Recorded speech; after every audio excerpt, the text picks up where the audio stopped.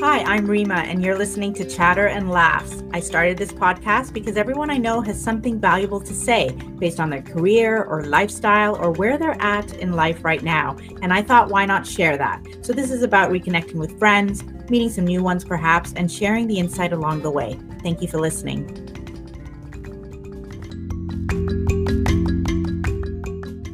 I'm excited to have Julie Labrie on the podcast today. Julie is the president of Blue Sky Personnel Solutions, one of Canada's top award-winning recruitment agencies specializing in French and bilingual placements. And when I say award-winning, I mean a lot of awards. Blue Sky has been named Best Full-Service Bilingual French Employment Agency in Canada. The World Staffing Awards named Julie in their top 100 staffing leaders to watch in 2022. And just recently, Blue Sky Personnel received the prestigious Gold Stevie Award for Women Run Workplace of the Year. And that's not all. The accolades continue. Julie is continuously called on by media to provide her input on the HR industry and is a regular expert contributor for the Globe and Mail. She also recently published her first book titled How to Find the Best Talent to Grow Your Business. Needless to say, I'm excited to have her here. Welcome, Julie.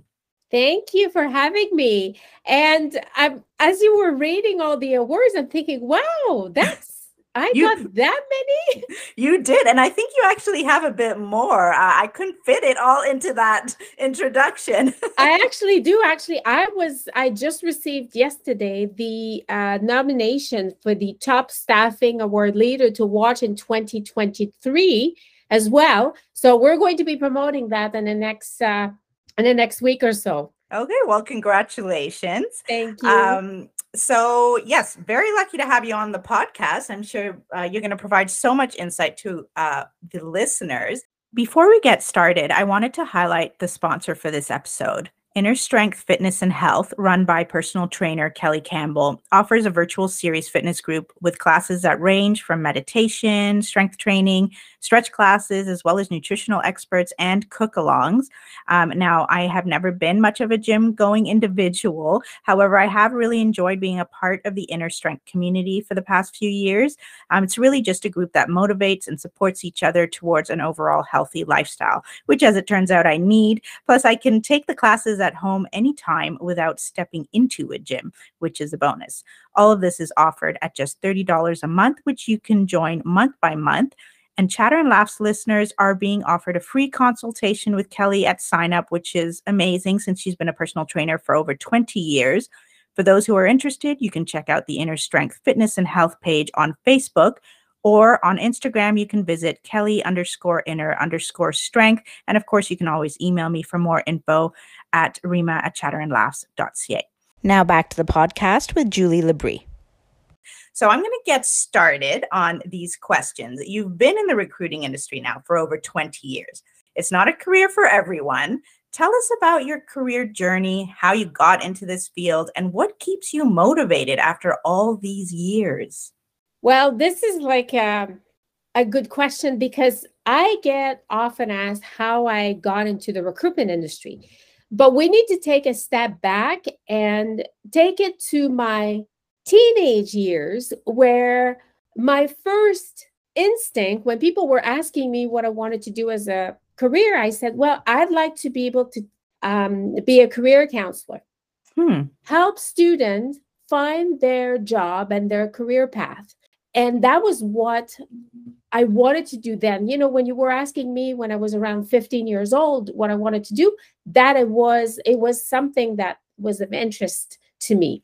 Okay. Then I thought, well, for some reason, people would come to me and ask for advice, and then I would always help them resolve their issues without me telling them what to do. They would figure it out on their own. And I thought, well, maybe psychology is a good path for me because I know that it could help people change their behavior or do something like that. So I thought, well, maybe I'll just go in psychology. Then I decided to go in psychology, got to university, did my degree. And there was my last year where I had an opportunity to do a co-op program in conjunction with my degree. And I tried doing research. So I went to Baker's Hospital and I was assisting a psychologist. And one of my professor actually found me that placement there. And I was assisting with the research there. I didn't really like it so much. So I went back to my professor at university that was in charge of that co-op program. I said, I don't really like it so much. And then we kind of started to brainstorm. And then he had this idea, well, maybe I know someone that works in an employment center where you could go and work. And I thought, that's interesting because it's something that I had already an interest. Right, beforehand. Years before. So then I got there, did the co-op placement, did the program, loved it. And when I graduated, they offered me a job for a contract for the summer where my job was to place students into companies, but those companies would receive a subsidy. So essentially it was kind of free. And I had a target of about, 60 people to place for the summer. I doubled that. They had never seen that kind of, numbers before. And then I thought when my contract was coming to an end, they wanted to renew, but I was not interested in staying. Okay. But then I thought, well, maybe I can look for a job and doing that. So that's how I felt into the recruitment industry. I literally felt into it because it was not something that I grew up knowing that, hey, I'm going to be recruited one day. Yeah, I don't think anyone does, right? I don't think it works that way. So that's really how I went into the recruitment industry, loved it, and realized when I was doing recruitment that I also enjoyed doing sales. Okay. But the sales for me was not like the pure telemarketing. You pick up the phone and you make calls and sell. It was more a consultative sell. And this is how I sell to my client. I listen to their need, see if there's a fit, and then we can match it together. So that's really how I got to love the industry so much and why I didn't divert to go into HR. Right. Because I like the recruitment and the sales aspect of our business. And it's interesting because you did have that interest in psychology, and some people would think psychology to recruitment, like where does that fit in? But it actually does fit in because you're reading people all the time and, trying to understand what their needs truly are and, what is going to make them successful. So actually psychology works well in this industry as well. Yes, absolutely. And I think it has helped me with my career on how to read people because I've always had that instinct that I could read people, but it has, and the interest and learn and the behavior of people. Why do they do certain things? And what it has done is to help me read beyond the resume. And I always say to people, you need to look beyond the resume. What's not written, look at their behavior, look at how they respond in certain things. And sometimes people will say certain things that triggers, hey, have you thought of doing this? Have you thought of doing that? And sometimes people don't realize that they could be good at something that they didn't think about. Exactly. That's great. And how do you stay motivated though? I mean, it can't be an easy industry all the time. So, over 20 years now, that's a long time. How do you continue to stay motivated? I think it's because we have a variety of positions that we work on, and it's constantly changing. Okay. The market is changing. The type of positions, people are not always looking. We're not always searching for the same old positions. Right. Because things are evolving. We're dealing with people. And in the last 2.5 years, almost 3 years now, we've seen a shift that we've never seen before. I have never seen that kind of shifts over in the market. So I think that's why it's still motivating. And the fact that I really love what I do makes a big difference. Because let's face it, my industry, the recruitment industry, there's a high turnover. A lot of people get in to recruitment with staffing agencies for the wrong reason. They come in, they want to get experience, and then they get out because they don't like doing the sales. They don't like prospecting. They want it easy. For us, our job is to find candidates for our clients. And there's a difference here because we have to source, we have to dig, we have to lift up stones and turn them you have to do the research for sure. Yeah, there's a lot of work involved in that. It's so funny because I'm starting to realize that there's a bit of sales in every industry. There really is. It doesn't matter what you're doing. There is a little bit of a sales aspect. Some industries more than others. So when that happens and that's not something you're comfortable with, then obviously, yeah, it's time to look for something else for sure. Yeah, exactly. And the sale, you mentioned it. Every industry has sales, and this is very often the component of a job that someone doesn't like. Ask people what their pain point is, and they'll say, I don't like when I'm forced to have to do sales, or when I have to call client to ask them if they need anything, anything else from me. And this is the aspect of our industry that's really heavy. There's a heavy focus on sales for a lot of recruiters, and that's why they get out. Yeah, that's interesting, because I wonder if that's something that's really promoted in the training and in the initial introduction to the industry, that there is going to be a sales aspect. I know you probably right off the bat will say, hey, this is what it is, so just this is set that expectation. But I feel like a lot of people may not have that expectation to begin with, and then have a bit of a shock, in that first few months. Okay, now, how has the pandemic affected your industry? I'm sure there are a few things that have changed for good. I know you touched on it a little bit already, but what has it been like sitting in your seat throughout COVID-19? So let's backtrack to, when that happened.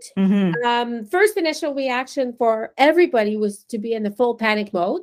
So recruitment stopped. And when I say stop, every single open positions that we had on our desk stopped. So essentially, I had no business. Right. I had nothing to do recruitment wise. So for the first 3 months, it was like that. So what I did do with my team, and I said, okay, here's what we need to do. We need to reach out to our candidates to touch base. How are you doing? What's happening with you? Are you still working? So just to keep that relationship going with them, to ensure that, to find out also if they were on the hunt for a new position, because we wanted to be ready I knew it was not going to be forever. Right. When clients were ready to hire again, that we had that network that would stayed in touch with and knew exactly where to go. And it has helped us and served us really well to do that, because in June, at the end of June, when things started to open up again, in a sense, like where clients started to recruit again, we were ready. We had people, we had our relationship. So we had, to continue doing that. So in June, we started to see clients started to slowly reopen their positions. But really when the boom started, it was in November in 2020. When there was a talk of a vaccine, we saw such an increase in demand. It was so busy. We had such huge demand for all types of positions. It seems like all the companies and clients, they felt more comfortable that they were going to return to a new normal, that they started recruiting again. And what we saw is that there were some positions, for instance, recruiters for companies, they were in high demand like we've never seen before. Because what has happened is that when the pandemic hit, they laid off all these corporate recruiters. They all lost their jobs. All of them, all at once. There was no recruitment. And so instead of retaining that staff, they decided to get rid of them. Well, what happened in 2021 is that everybody needed them again. And there was a shortage of recruiters that you've never seen. And that has driven their salaries up. Those corporate recruiters. Well, that's good. That's a positive for them, at least. Yes. But what's happening, what I'm finding is that companies, they needed to rehire them. They hired them. But now because of the talk of recession, they're starting to be making changes, which is not a smart move, because there's still not enough people to fill all of the openings that we have, whether we have a recession or not. So it created that, but not just for, I'm giving the example of corporate recruiters, but it's in all the different fields. We've noticed that there's a shortage, and people still needed to hire because they were already short staffed before the pandemic. Right. And they still needed to hire now. So that created that huge demand for staff overall. And that's still going, isn't it?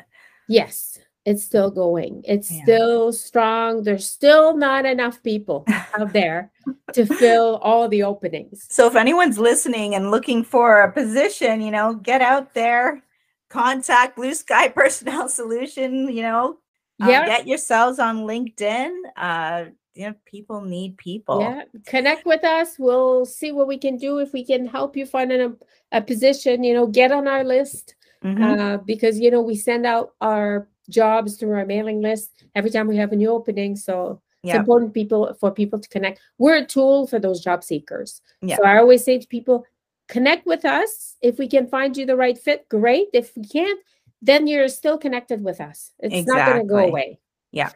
Now, you've recently launched your book, How to Find the Best Talent to Grow Your Business. Tell us about that a little bit. Well, this is, it's been a number of years where, I've been told years ago. You should write a book, Julie. Yes. And I was still thinking, I don't really have anything to talk about. What am I going to talk about in this book? And fast forward now, last year I felt that it was time. Well, actually earlier this year, I felt it was time. Maybe, okay, I have enough content. I think I can talk about certain things and recruitment in general.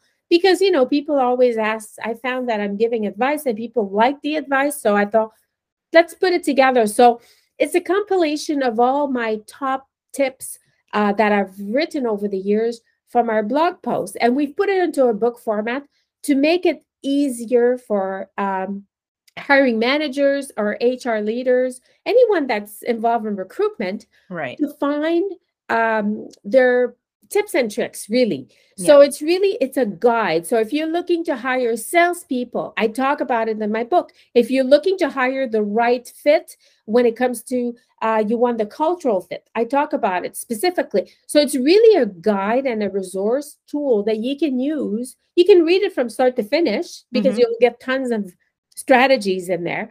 But if you're looking for something specific, it's really useful.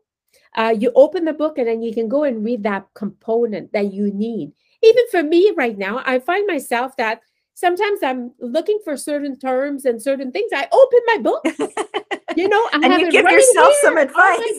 And I ordered your book too, so I should be getting it soon. And I'm finding that this is because it's right there in my face and in my hands.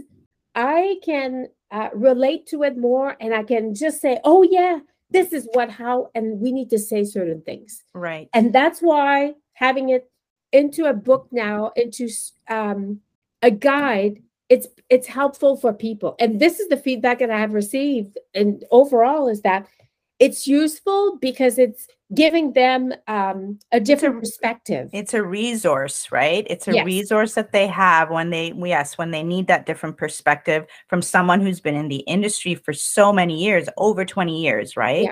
Yeah, that's great. Yeah. I look forward to going through it myself. So you're probably always asked for interview tips and resume tips from candidates. My question, though, is what tips would you give candidates that aren't so obvious and might surprise them? So here's the thing. When it comes to interviews, I tell people, just relax and be yourself. There is no point to change your behavior or the way you say certain things during an interview. Because once you'll start the job, they'll see that. It's going to come out. Right. There's just so much control you can have on your behavior for so long. People will find out. It's the same as the negative. They'll find out. Right. So it's really important that you are upfront, honest with your answers as much as possible. It's the same with me when I'm interviewing people to come and work for me. Yeah. I tell them how it is. I do not give them the rosy, glowy ways of selling myself. I give them the bad, the ugly stuff, so they know exactly. The hard truth. Yes. They need to know. So it's the same thing with job seekers. It's really important that they just be themselves. And sometimes they want to change too much, or they're really so stressed. But at the end of the day, no, you have to relax and be yourself and think about it, that if I don't get it, it was not the right fit. And that's what it is. Also, another tip for them to realize that an interview is not just for the employer to assess you. It's a way for you to assess them. It's a two-way process, but we're not taught that. Right. We're thought like the learning is that, hey, they're going to decide if they want me. No, you go and decide if you want to work for them too. Absolutely. Right. So it's something to think about when you're going for an interview, is that it's a two-way process. That's true. That's a really good point, because a lot of people do not think that way. No. Is this company good enough for you, or fits for you as well, right? Yeah. Something to always think about, for sure.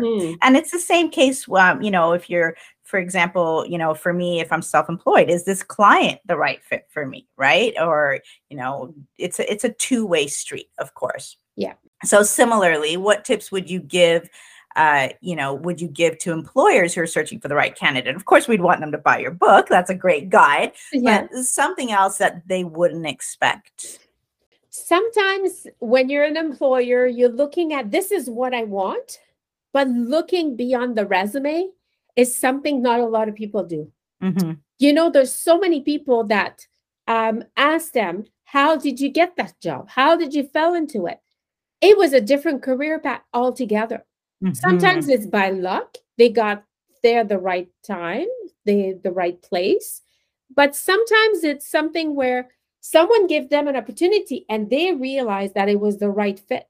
So I say to employers, if they're looking for something specific, look for the interest of what the person has. So it could be something like, if you're looking for someone that's really good at customer service, but you don't necessarily need to have someone who's done customer service necessarily. They could have done something else, but you go to a restaurant, you meet the server, they blow you away. That could be your next customer service rep. That's actually how my husband started his sales career. He was a server for a table, and the person at the table said, "You need to be in sales." And that's how he started. That's how he got his first. Yeah. And his training was in IT, though, not in sales. Yeah, exactly. So sometimes you have to look somewhere else to find what you're looking for. So I always say, everywhere you go, there's a person that could be a fit for your organization. I have many times given my card to, if someone, I like how they behave or how they present themselves, and I'm thinking that could be good for this and that. Then I just say, here, if you're looking for a career change, here's my card, call me. Right. And it could be anyone and anybody that you meet, because you just never know. And someone recently told me, well, you don't know who this person knows. And I thought, yeah, you're right. I just don't know. And to keep that open mind, because sometimes employers are so stuck on, this is the resume, this is what I'm getting, but looking beyond that resume. Right. It's really important. Yeah. No, that's a good point. Okay. So when you look back on your career over the last 20 years, what are the moments that stand out the most for you? I would say when Blue Sky, when we decided to make a switch to fully focusing on bilingual recruitment at Blue Sky Personnel Solutions. Initially, when we opened up, we were a generalist. So we would do everything, English, French positions, a bit of everything, temporary, permanent contracts. But as the years went, we started to do way more bilingual recruitment than ever. And I realized that this was what I loved doing. I loved it with a great passion. Every time I would get a bilingual position, I would put way more effort into it and enthusiasm than anything else. And that naturally, because you are bilingual. I mean, it's a part of where you're from, right? But I also it's interesting. There's less people. It's a niche area. It's just more fun. So I figure that, why don't I just do that? Why don't we just become a bilingual recruitment agency, just focusing on that? That's what I enjoy the most. That's what I get the most pleasure out of. And I don't feel drained at the end of the day doing that. Right. Why not? So we decided to do that. And since I've made that switch, I have seen growth in my business that I have never seen before. Because we're so focused, we're passionate, we like it. And also making sure that the entire team is bilingual also made a difference. Right. So I think that's, for me, that was the moment where, that had an impact. Mm-hmm. Let's talk about bilingual recruitment for a moment. I mean, I think a lot of people, obviously Canada is bilingual. Yeah. But not all the provinces, have a lot of bilingual speaking individuals, of course, but bilingual candidates are still a really, really big, what's the word I'm looking for? Are still very in demand, right? They're still in demand. And that's probably not something that people would realize. So are bilingual candidates still in demand as they have been over the years? And do you see that continuing to grow?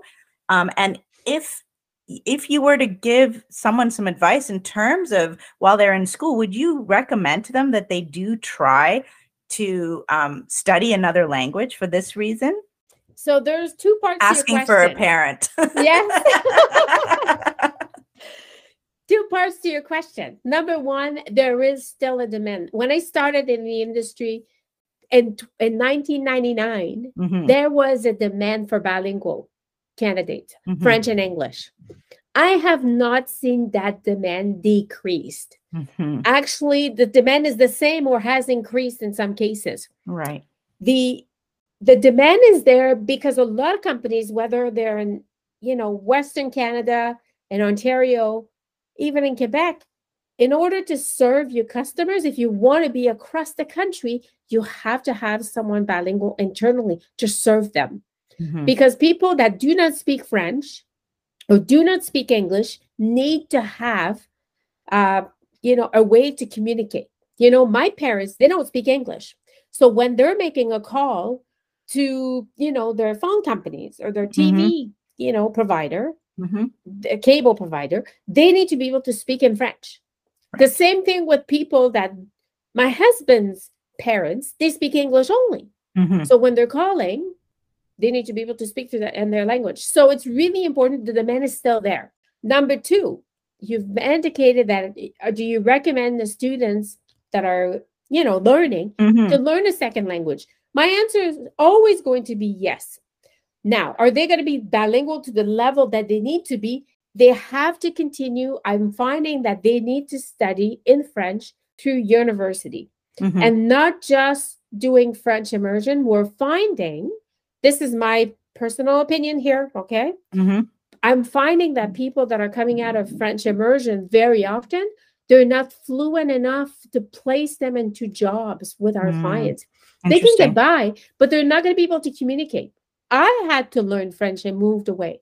I moved to Toronto, when I was 20 years old to go to university, and I did learn to speak English fluently. Right. But I did not speak fluently before. I could get by going on a trip, but that was it. You had to be immersed in it.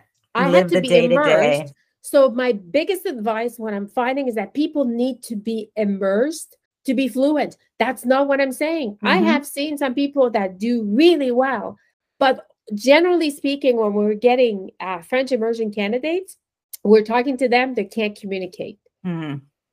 It's interesting. It's almost as if they are, they're fluent when it comes to on paper and by the book, but when it comes to conversational and when it comes to the actual employment, it's difficult for them. It's difficult, and sometimes it could be terminologies too. They're not able to communicate and use the proper terms. I'll give you an example of me. I work in English a lot, and when I have to tell people in French what I do, sometimes I have a hard time with my words. And I am a Quebecer, born and raised in Quebec, fluent in French.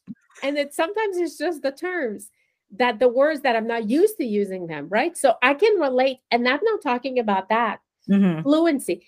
Sometimes it's just, you ask them a basic question and then they're struggling to answer.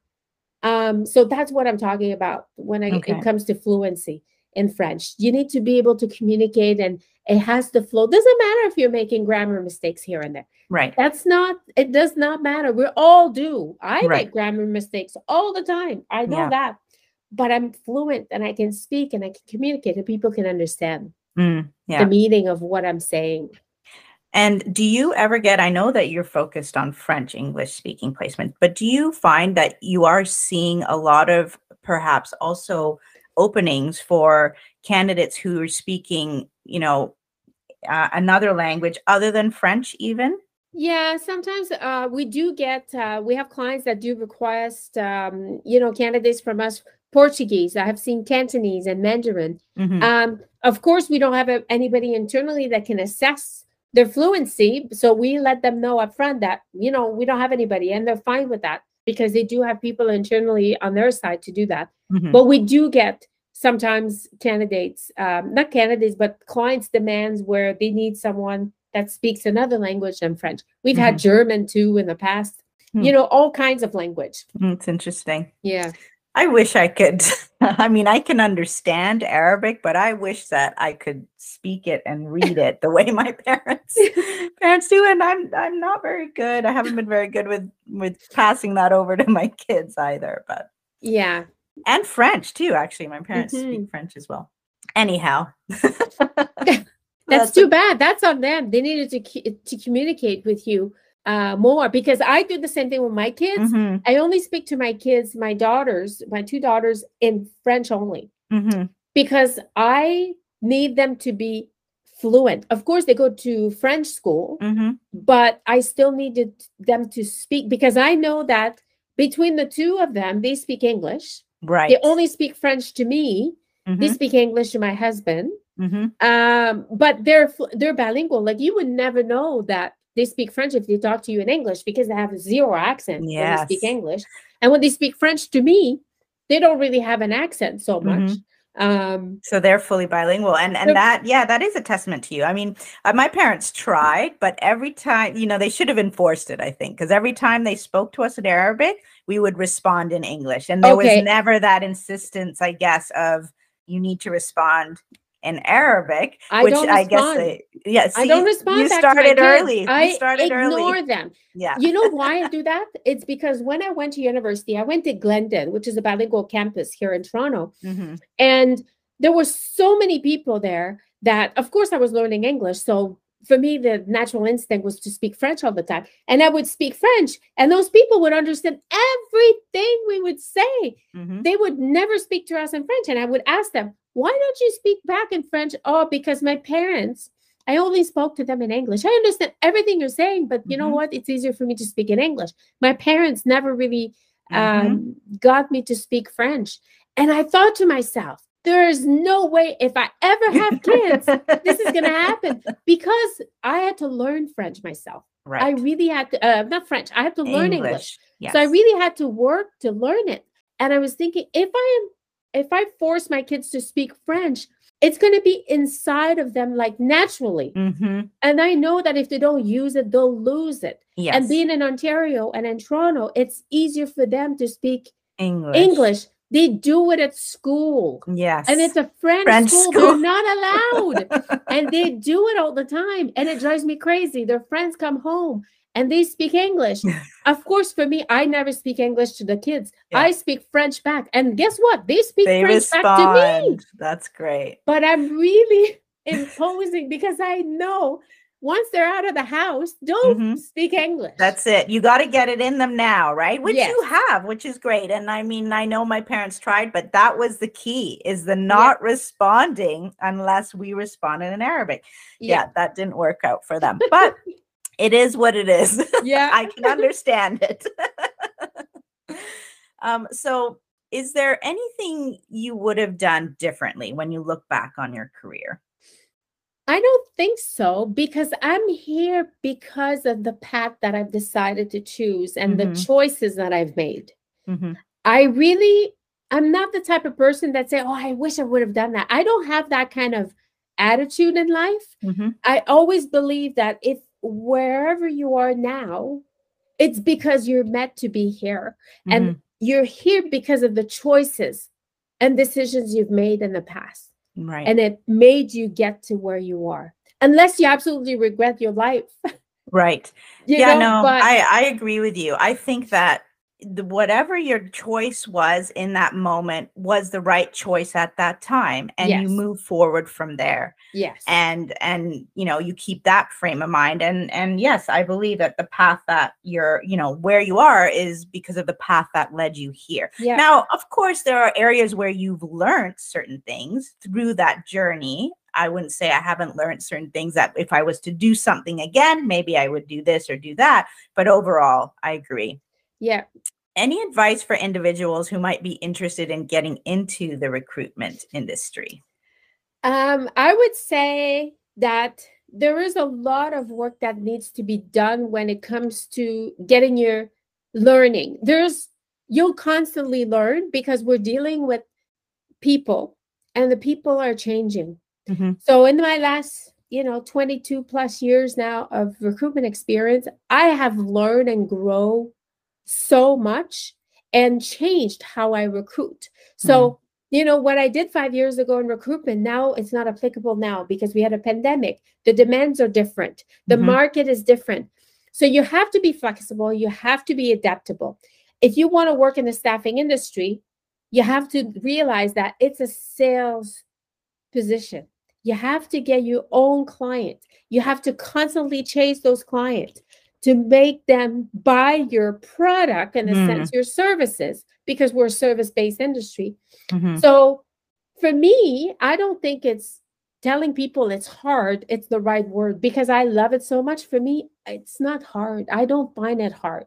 But for a lot of people, if you talk to them, they'll say it's hard to be in the staffing industry. Well, maybe it's not you're not in the right mindset.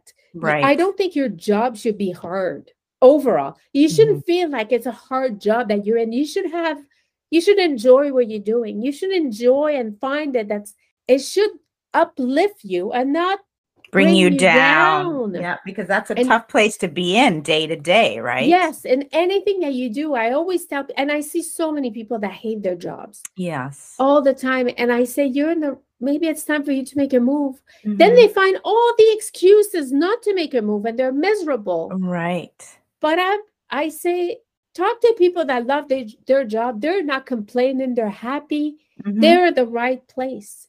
So what is it about that? Because I see that as well. A lot of people who really struggle with whatever position they're in, but years and years will go by and they're still in the same place. And, no judgment here. I know a lot of people who may not have a choice in terms of, maybe they're a single parent, maybe there's finances involved, maybe there's so many different variables.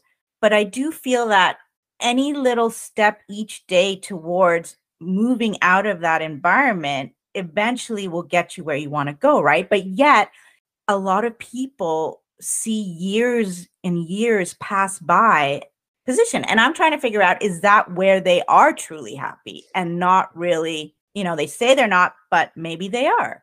I think it's a fear. It's a fear of change. It's a fear of change and it's a mindset. Listen, when I moved to Toronto, when I was 20 years, 20 years old, people in Quebec, my friends, they used to say, well, Julie, what if you don't like it? Where you're moving? And I always said to them, I'll just move back.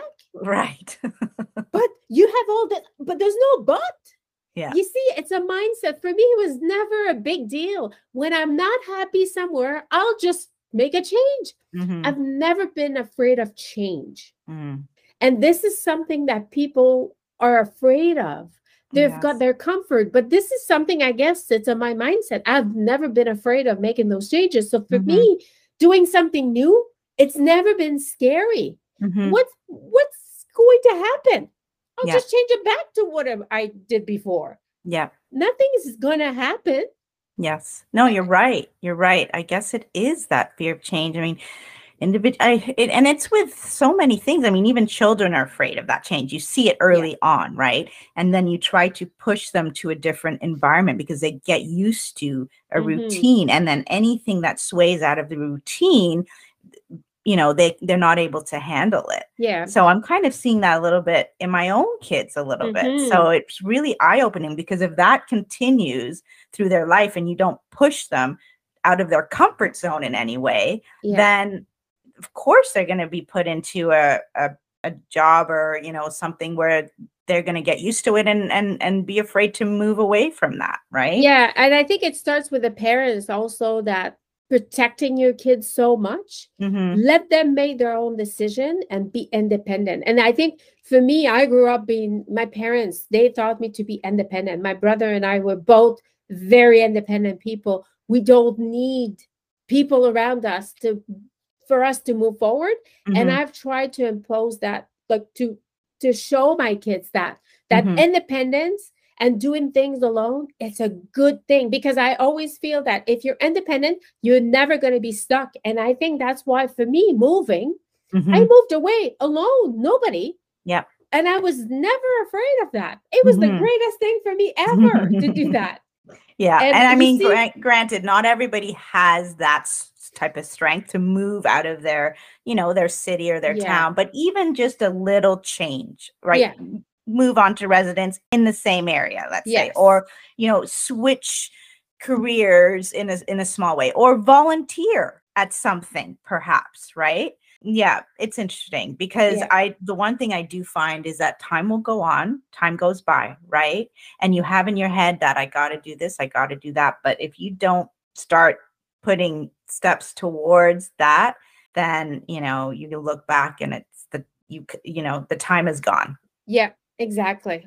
And one thing that you mentioned about planning and taking the steps, I'm always 2 or 3 steps ahead of anything I do. Well, that's what you did during the pandemic. You were 3 steps ahead of everybody. You were getting ready. When everything went into the deep freeze, you were like, okay, let's get to work. Exactly. And the thing is, when all the clients and companies were struggling to get their system online and everything, I was already set.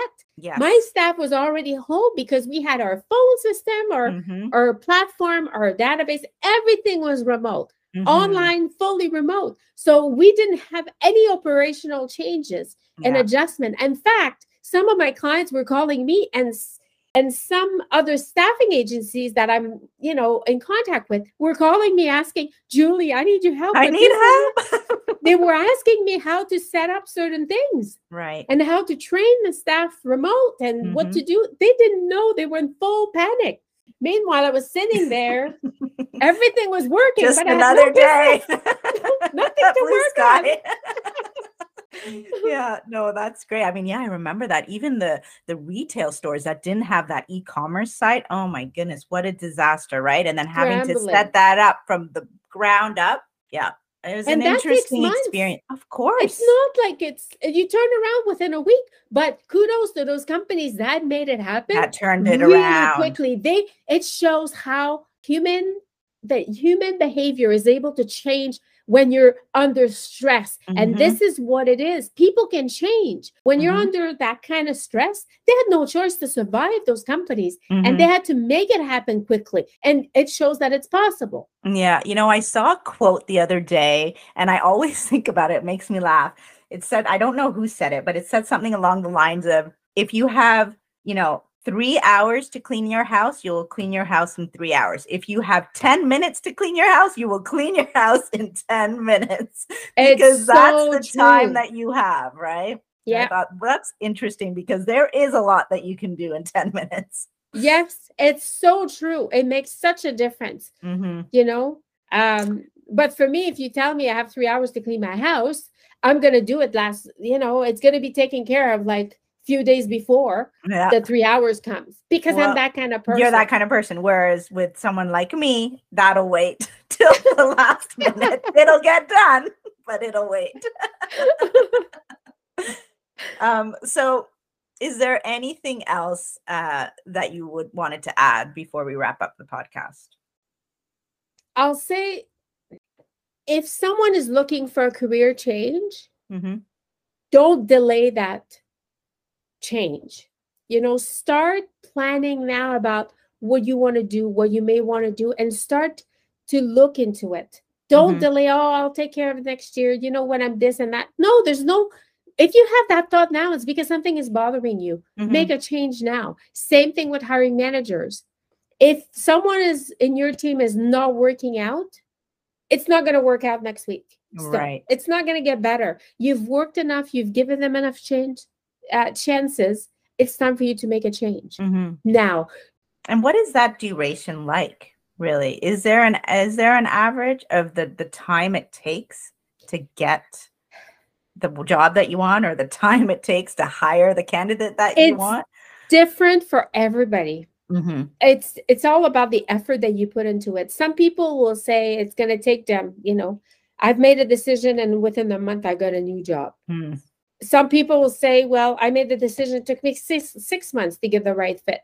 Right. Sometimes it's all about the effort. Yeah. Looking for a new opportunity, if you're a job seeker, it's a full-time job in itself. So if you're working full-time, you cannot dedicate that time sometimes to it as much. So it could be longer. Right. But if you're unemployed, all your time and effort will be dedicated to that. Right. Every day you'll do, you'll look online, you'll search, you'll connect with people. That's how you'll get those opportunities. But I truly believe that it depends. The effort that you put into anything gives you the results that you want at the end of the day. Absolutely. There's statistics on that, right? Yeah. So. Yeah. Okay. One last question, which I forgot to ask you. The remote work, the remote work that happened during the pandemic. And now, the hybrid environment that's coming back with different corporations asking their employees to come back. And then with some of the brands that are wanting their employees to come back full time. What are your thoughts on that? Because I feel like remote work is not going away anymore. Remote is definitely not going away. Employees want to stay remote. They don't mind hybrid. They don't mind going to the office 2 to 3 days a week if they have to, but ideally they prefer to be, most cases, fully remote. Sometimes they'll say, I'll go to the office once a week. So it's really, I say to employers, listen to your employees and what they want. Why do you force them to come back to the office? Now, I've had a few different perspectives on that recently. Yeah. Some companies, they need their employees back simply because they have the space and rentals. They can't just say that's it and it's an empty office and they're paying for all of that. Right. Some of them, it's simply purely financial that they have to pay and justify that they have to pay. But whose fault is that? Not the candidates. No, not their it's the pandemic's fault. Right. Which the pandemic has a lot of. Yes, I know. The other thing is I have the other perspective where some of them, they need the employees to be back so they can have more collaboration, team, the culture. That's another thing. But there's one person that I got in touch with recently that mentioned that they want their people back together because they're an R&D company and their R&D research has gone down by 20% during the course of the pandemic because people are not collaborating. They're not meeting and being innovative. And in their defense, that's a really good reason to say to yourself, this is the reason why. Right. And if our R&D goes down, it's directly impacting your job. If I can't justify to keep you, that means you lose your job. Now, having said that, that makes sense. Okay, for that perspective. But there's some positions and some companies that they don't really need that. I have one client. That client was against work from home even before the pandemic. They were against it with great passion. During the pandemic, everybody was forced to work from home, right? Well, guess what they've done now? They're fully remote. Their demand is for once a month for the person to go in the office once a month. Yeah, they were forced to change and they realized that they're good with it. It has, and for me, this is my client that this is the best example of companies can fully change because now their staff loves it. It's great for retention. People want to stay, and we're finding, for me anyway, my staff was remote before the pandemic because we did a test. In 2018, we did the whole summer. Let's do it from home. Let's try it. Everybody loved it. So in September of 2018, I said, let's all stay home. Everybody loved it. Yeah. So we were already home. Yeah. In 2018, 2019, so it's been working for us. Do we work less in collaboration? No, we still communicate. We still get together when we can. Sometimes I'll drop off I'll go to my staff's house for lunch. We try to get together as much as possible, but we don't feel we need that because we've got the type of work that we do doesn't require us to be like so connected all the time. But I'm finding that most companies and most employees, they want to stay connected, but they don't want to have to go in 5 days a week. And employers really have to listen to those employees because that's how you're going to retain your staff, but also attract new talent. Absolutely. Yeah, I would say, I mean, the hybrid environment makes sense to me. And the option to go in, a few times a week or whatever it is, once a month, like the one client you have, that's great. Where there is still that collaboration, connection. Some people really need that too. Some people thrive on that. Who knows what's going on in their home environment? They want to go. They want to get out of the house and go to work, right? And so the hybrid is great for them, but definitely, I mean, to force that Monday to Friday, 9 to 5 in the office and commuting, those days are done. I feel like. Absolutely. It's totally done now. Yeah. Okay. Before we do wrap up, I wanted you to let everybody know where they can go if they wanted to reach out or check out your social media. So I'll let you give all that contact info right now. So if people want to reach out and connect with me, easy. You can go to our website, which is blueskypersonnel.com. You will find all of our social media links to connect with us, whether it's LinkedIn, Instagram, Twitter, and Facebook. You can also find a copy of my book. It's linked directly on our website as well. And if you're looking for a speaker as well, my contact information are there. So I can come to your company and give you some hiring strategies for your hiring managers, basically, right? So all the informations are available on our website, which is blueskypersonnel.com. Okay. Thank you so much, Julie. This was great. Really appreciate the time. And it's always so fun to chat and catch up with all my guests. Yeah, thank you so much for having me. I really appreciate it. And that's a wrap for today. Thank you all for listening. Just a reminder to please subscribe to Chatter and Laughs wherever you listen to your podcast, as it is a big help for me. If you enjoyed this episode, please let me know. You can leave a review or reach out to me directly. I always love sharing the feedback with my guests. And for those of you who might be interested in supporting or sponsoring an episode, I want to hear from you as well. That way I can give you a big shout out on the podcast. You can find me on Instagram at Chatter and Laughs and through email at rima@chatterandlaughs.ca. Bye for now.